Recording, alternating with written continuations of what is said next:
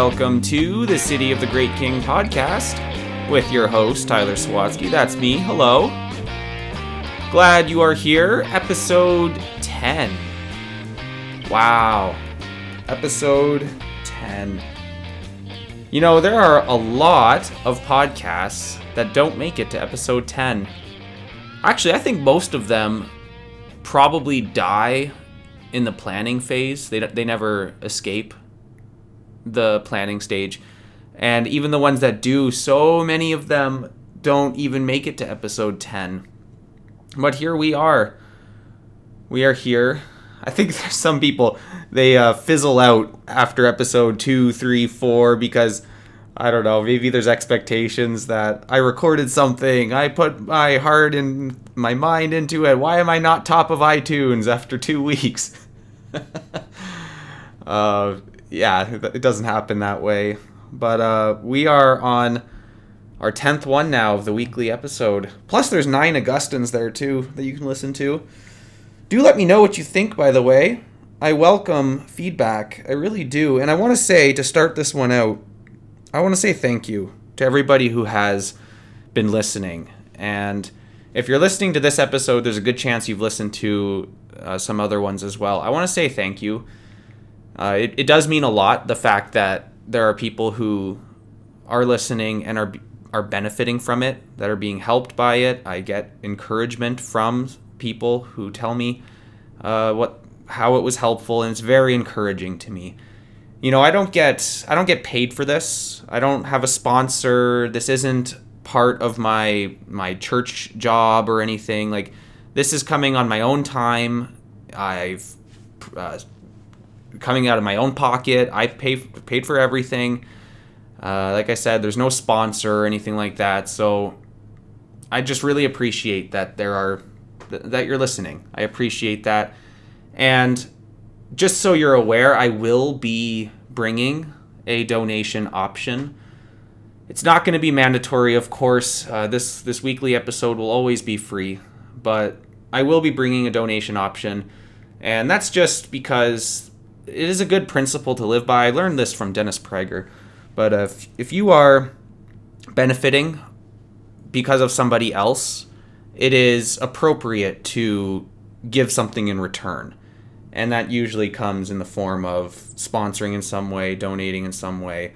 And it's a good principle to live by. We give and take. And so if you feel so compelled, that option should be there next week.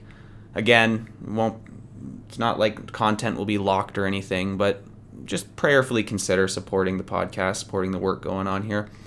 And again, I thank you for listening, and I thank you in advance. Praise God for that.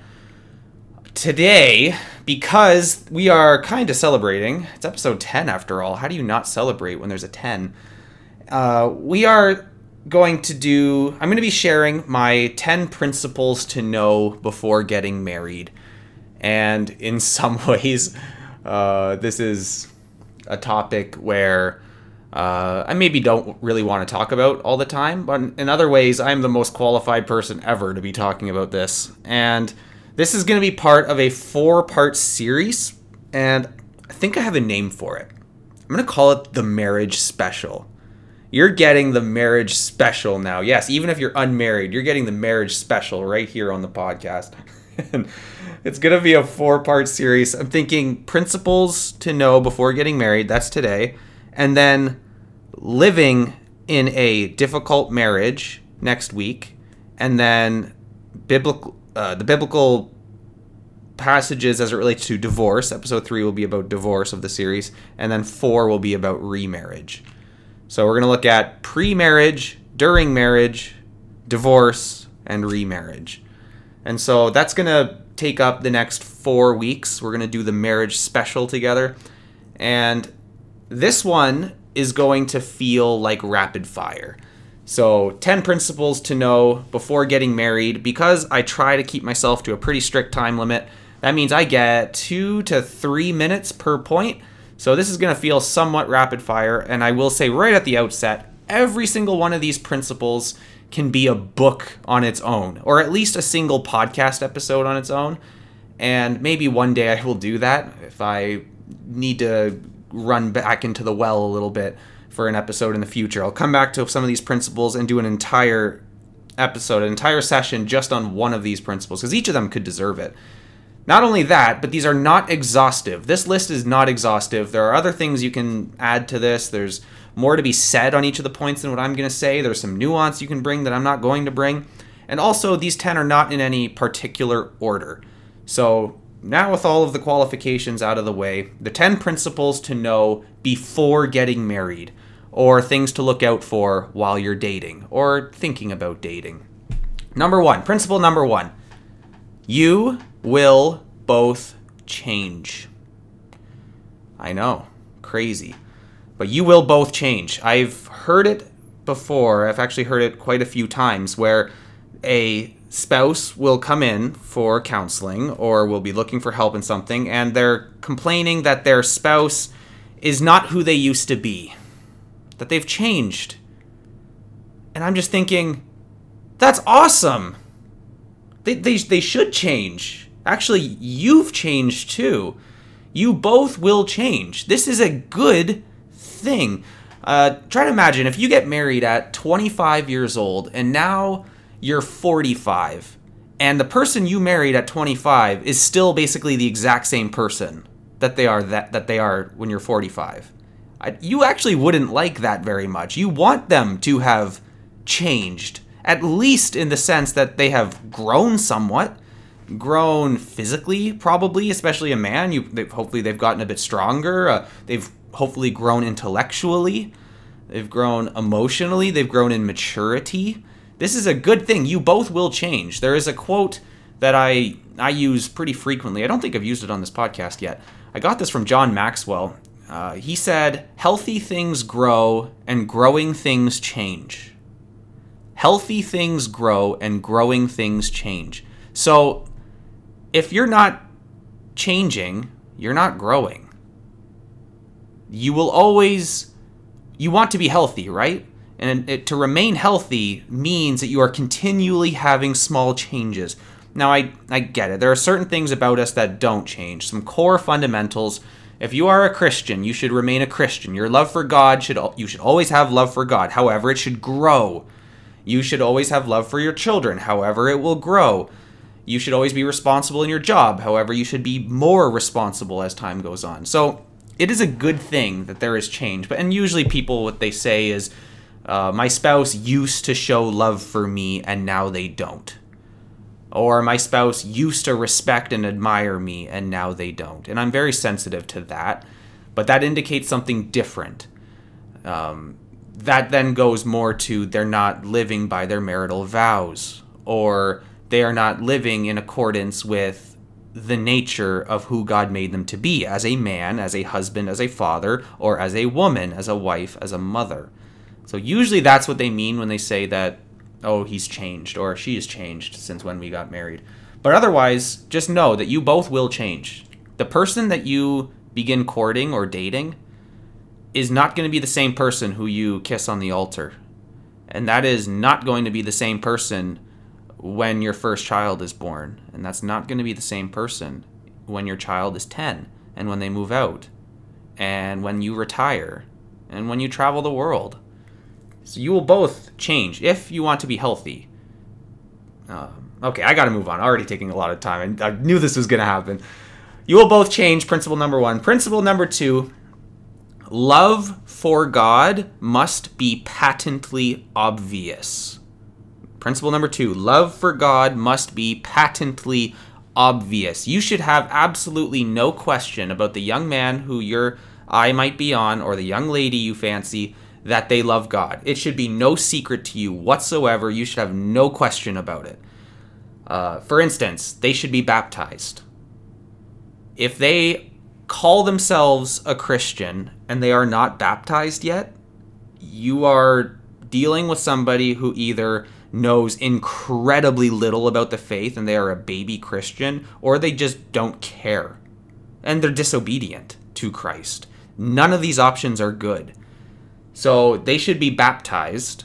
They should have study habits. If you're considering a young man, is he into books? Does he read? I mean, first and foremost, he should be reading his Bible. If he doesn't have study habits now, you're probably facing an uphill battle to get him to have good study habits later. So you can't necessarily you can't force somebody to pick up a good habit. They have to get that within themselves, and they can use mentorship, or somebody can teach it into them from indirect means, but it's going to be from their own desire to grow, to change, to show their love for God, to love God. They will have to put those habits into place. So he should be a reader, and she should be nurturing her soul too, with study, with learning about the Lord. And so both of you should have study habits. So they should be baptized, they should have study habits, and they should be involved in their church. The young lady you have your eye on, does she go to church? Or when you bring up the topic, it's just like, eh. Or with him, you suggest, hey, why don't you come to church? And it's just like an uphill battle to get him to go. Or he comes in the service, talks to basically nobody, leaves right away, has no interest, doesn't volunteer for anything. It's not good. Love for God must be patently obvious. And this is because that's obedience to Christ. We are told very clearly in Scripture not to be unequally yoked with unbelievers, and a direct application of that is in marriage. You don't want to be in a marriage with an unbeliever. So love for God must be patently obvious, and there's unfortunately many cases where you won't see the red flags beforehand in the faith, or maybe they just didn't show many red flags, and later down the line they show themselves to not be a genuine Christian. They apostatize. This stuff happens too, and we are not sovereign over these things, but you can only work with the knowledge that you have, with the facts that are in front of you, and the facts in front of you should show that they are a genuine believer. Another way to know is that they should not pressure you to have sex before marriage. A godly man he's going to want it, of course, but he is not going to pressure you to cross boundaries, especially not God's boundaries. He shouldn't even be wanting to cross your boundaries, let alone that God commands him not to. Commands him to be self-controlled. He should not be pressuring you to have sex before marriage. And again, I recognize this is a massive recurring problem, even amongst Christians, even in the church. We are not immune from these types of things, and there is forgiveness, of course. With repentance, there is forgiveness, and it doesn't mean that everything goes to crap if mistakes have been made. But these are what you're looking for. They're principles. They should not be pressuring you to be ungodly. Okay? Love for God must be patently obvious. Principle number 3. There is no the one. The one. The doctrine of the one. There's this one person out there, like I'm one half of a puzzle, and there's the opposite piece of the puzzle. They're out there somewhere, and they're going to be brought before me. We just need to find each other, complete these missing pieces so the puzzle is made. The one for me is out there. No, that's not true. It's not true. This actually comes from old Greek philosophy. That does not come from biblical theology. There is no the one out there. Actually, the Bible has something to say. It's really cool. It's talking about the widowed, people who were married once, and this is specifically to women at this point, but their husband died, and in 1 Corinthians 7:39, it says, "A wife is bound to her husband as long as he lives, but if her husband dies, she is free to be married to whom she wishes, only in the Lord." Okay, so right there in Scripture, we get this principle that is freeing. That in this case, with the widowed, the person who is widowed, they have the freedom to marry whomever they will, as long as it's in the Lord. Again, so as long as that love for God is patently obvious, they are free to marry. As long as it's not sin, that's another aspect. So she can't marry somebody who's already married. So as long as it's not sin and they are a Christian, there's no the one. Is there a godly man out there who is single who you are attracted to? Do they have godly character? Then you can marry them. You have permission to. So there's no the one out there. And this doctrine is pretty dangerous, I think, especially for women, because they will pass down suitor after suitor after suitor, men who could otherwise be fantastic partners for them, but they're looking for something that is unrealistic and more fairy tale like. There's no missing puzzle piece out there. Now, I'm a good Calvinist. I believe in the sovereignty of God, and the Lord does know who we will marry. So in God's knowledge, this is part of his secret will. The part that we don't get to know. He knows who you will marry. He knows how that's going to go, but you don't get to know that. That's not something that he tells you in a dream at 15 years old. This is when you're going to get married to this person because they are the one. Doesn't happen that way. So you shouldn't be looking for some special fairy tale person out there. There is no the one. Principle number 4. Look for character in line with their gender. This, you can tell this one is a little bit nuanced to modern times, but look for character in line with their gender. So a male, if you are attracted to a male, he should be acting in line with the characteristics of a man. And I don't just mean that he has facial hair and he can swing an axe. I mean that he's a masculine man. You should be looking for somebody who embodies masculinity, traditional masculinity. So the Bible gives us the characteristics of what a man is supposed to be. And for instance, the man is the protector. He is the one who is charged and tasked with protecting his family. So does he show characteristics of being a protector? Also, he is to take the leadership mantle in his home. He's supposed to take the lead in family devotions. He leads the overall direction of where the family is going. He is also the provider. He's the one who goes to work every day and brings in the income to provide for the family. So he is a leader, he is a protector, and he is a provider. These are some key parts of being a man. So if they are not those things now, if they don't show any type of characteristics like that, they're not ready. They're not a masculine man yet. They can't be a partner for you. Likewise, for the man, you are looking for a female whose character is in line with being a woman. Again, revolutionary, I know. But she should embody all the beauty of femininity that we see in Scripture. So primarily, she is a nurturer. Is she a nurturing person? Is she warm? Does she care for others? Does she, is she somebody who is a nurturing presence to others? Is she tender towards other people's needs?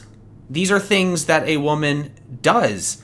And if she is not those things, if she is cold, if she is impossible to talk to, if she is, rather than nurturing, she is destructive and critical and cynical, this is anti-godly feminine characteristics. So you don't want to see that. So you're looking for characteristics in line with their gender. Men want a feminine woman, one that is described like in Scripture, even Proverbs 31.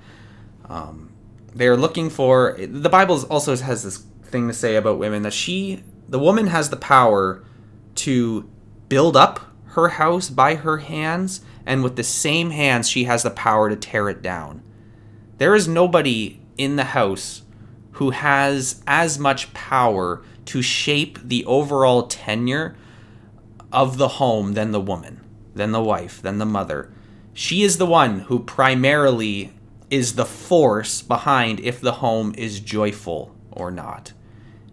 Because if she's nurturing towards her home and she is taking care of the people in her home, that warmth is going to be the bedrock for joy and all the aspects of the family working cohesively.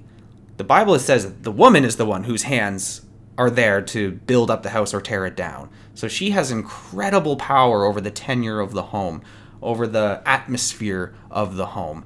And I think that makes a whole lot of sense, and we're going to get into a verse in a bit. But look, that's principle number 4. Look for characteristics in line with their gender. Men want a feminine woman, as the Bible puts it. Women are looking for a masculine, a manly man, as the Bible describes it. Principle number 5.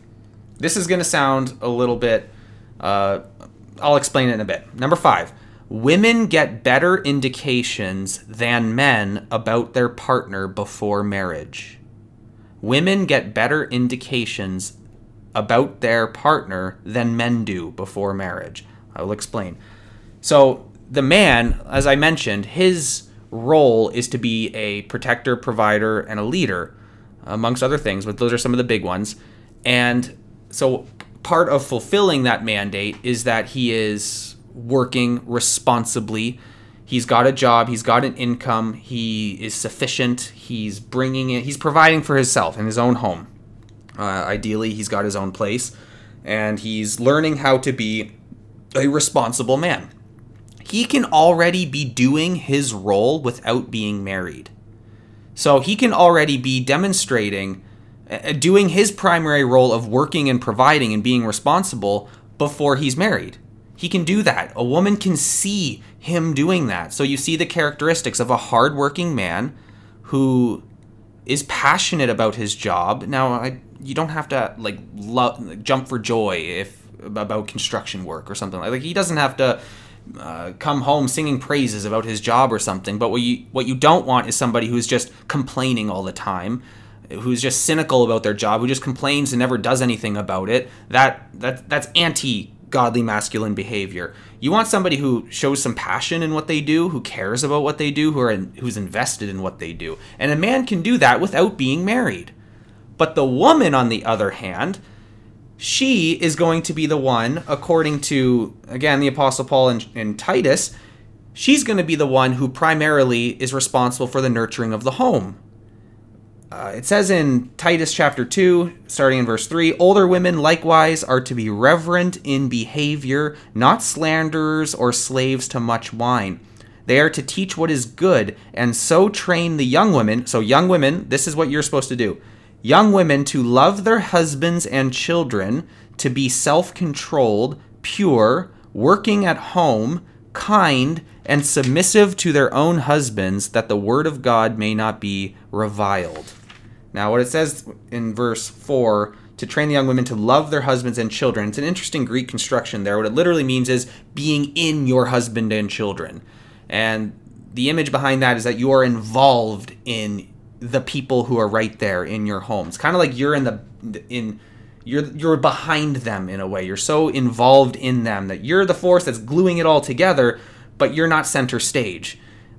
You probably are in the background, center stage, but out front, in front of everybody else, you are in your husband and children. That is your duty. That is your job. God made you for that. He equipped you for that. So does the woman get to show that before marriage? She can, in part. A man can see a woman as she interacts with other people's children, or just by how she respects men in general, if she has a healthy view towards masculine leadership and respect for godly men. You can see that, but she can't do this primary job until she is married. So the man has to go off of demonstrable potential. Like, she demonstrates the potential to do these things.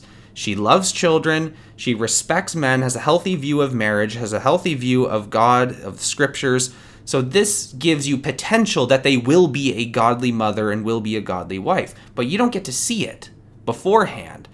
The woman gets to see the man do his primary role just without a wife and children. But she gets to see how he interacts with his job, how he interacts with providing, how he's responsible. And I think God designed it this way on purpose.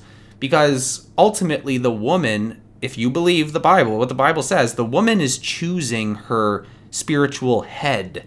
Again, in 1 Corinthians, this one in chapter 11, verse 3, but I want you to understand that the head of every man is Christ, the head of a wife is her husband.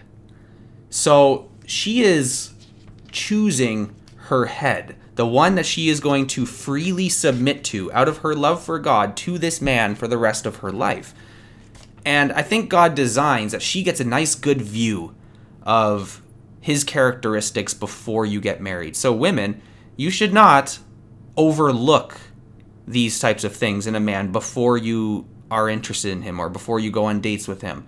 Does he work hard? Is he responsible? Is he studious? Is he compassionate? Is he respectful? Is he generous?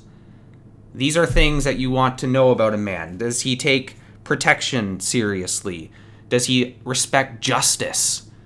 These are things that you're looking for. You can see a lot of these things before you get married. So you're already looking for accomplishment. The man has to look for demonstrable potential. It's a little bit different. So she gets access to more information. That can require a whole thing of its own. But that's principle number 5, is that understand that women get better indications than men about their partner before marriage. Principle number 6. It's okay to be picky, but only for the right reasons. It's okay to be picky, but only for the right reasons. So there are people who know that they are not just going to accept a date offer to just anybody, or they're not just going to ask out any young lady. They have their likes, they have their preferences, and it's okay that you have preferences. It's okay to reject dates, to turn people down. Do it, let them down easy. Do it in a generous and respectful way. But you don't have to say yes to every date just because you two are Christians and somebody's attracted to one. You don't have to accept it. You don't owe them anything. You just owe them what you owe any brother or sister in Christ, but you don't owe them anything in terms of a romantic relationship. So it's okay to be picky, but for the right reasons. So you should not be turning down a date because their hair color isn't what you want, or because their height isn't 2 inches taller, or there's all these types of things where we can become shallow. Really what this is getting at is don't have unrealistic expectations or shallow expectations. There are some men out there who can have such high expectations about what their girlfriend, fiance, and then wife has to look like that she basically needs to be a swimsuit model. And what do you know? She's not just showing up at his door, fawning for his attention, and now he's approaching his 30s. Now he's in his mid-30s and he's still single because no woman can match his expectations. And women do the exact same thing. Where they'll be rejecting man after man because he's just not good enough for her, and her expectations are so sky high about what a man has to be that she will never actually go on a date with a man or give a man a chance because she's looking for unrealistic or shallow things. So for the right reasons, be picky. Do they not show the habits that a godly man needs to have? Reject them. Does she not have a healthy view towards male authority? Don't ask her. Don't go after that woman. So be picky, but for the right reasons. Be very careful about turning down godly people who have good character. Now, I will get to this in a bit, but attraction is important. They can have good character, they can love God, but if there's no attraction, that is an important part. You're not obligated to say yes to them. You're not obligated to go and be in a romantic relationship with them. Attraction does matter. Just don't let your expectations be unrealistic and don't be shallow about it. So it's okay to be picky, but for the right reasons. Principle number 7, both of you should desire children. I don't know how we can be better ambassadors for Christ in this world, especially in the ungodly, secular, leftist West, than by having children, lots of children, raising them in the fear and admonition of the Lord to be warriors for Christ and taking dominion over our culture. That is the most God-ordained thing that you can be doing, the most countercultural, God-fearing thing that you can do. Have lots of kids. You both should desire children. Children are a blessing from God. The Bible's clear about that. They are arrows in the quiver. We get to raise them and bring them into culture as warriors for Christ, taking the dominion mandate into all the different spheres and realms of life. We should be having our Christian children raised up to be our Christian lawyers, to be our judges, to be our policemen, and to be our farmers, to be our politicians, to be our doctors, our surgeons, our nurses, to be, of course, our pastors, to be our construction workers even. We should be raising up armies of godly children to fill every realm of society. And if you don't desire children, that probably means, unless you have the gift of singleness, so nuance, if you have the gift of singleness, this does not apply to you. But if that's not you, and you're most of us, then if you don't desire children, you're probably being disobedient to the mission of God. And I'll strike that word probably, because we are tasked with raising up the next generation, to have children, to raise them to fear God and launch them into society. It is obeying God to have children, to take dominion over the earth, to continue in the next generation, to teach them when we wake up and when we lie down, when we're on the road, and all these types of things. It is biblically obedient to desire children and to have them. And now, how many children should you have? The principle that I go with is as many as you both can faithfully handle. And I think that usually trends more often to the you can faithfully handle another child, just stop being a baby about it. And I don't mean to trivialize. I have 2 children. I know that it can be very difficult.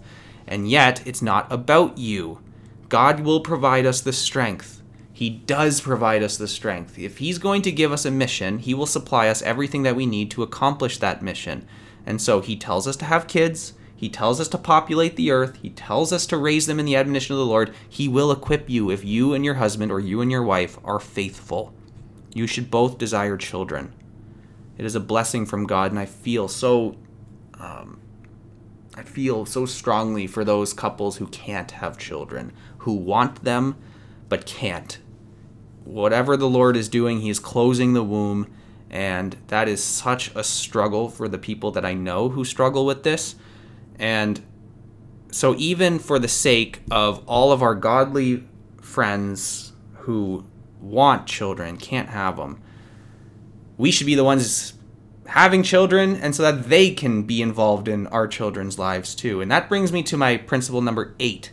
Number 8 is your community should be involved in and approve of your union. Your community should be involved in and approve of your union. If you are taking a fancy to a young lad or a young lady, you should not be secretive about it.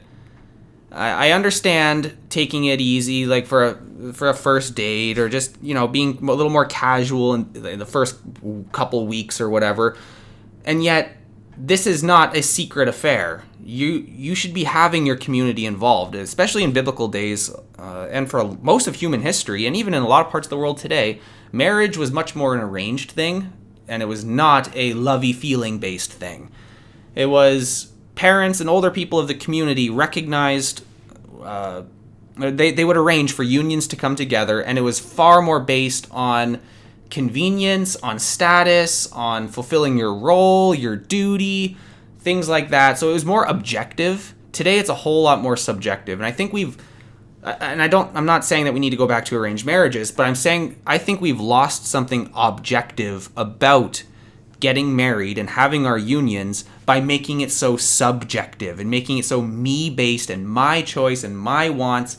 You should have your community involved in your relationship, because that's what you're doing when you get married and you take vows. You are making vows at that altar that in the presence of everybody, in the presence of God, you will be faithful to these vows, and they can hold you accountable to it. Whether you actually live by that or not, the community of people who are there watching you get married are supposed to hold you accountable to those vows, and you're supposed to let them, and you're supposed to listen to them. So you should have your pastors involved.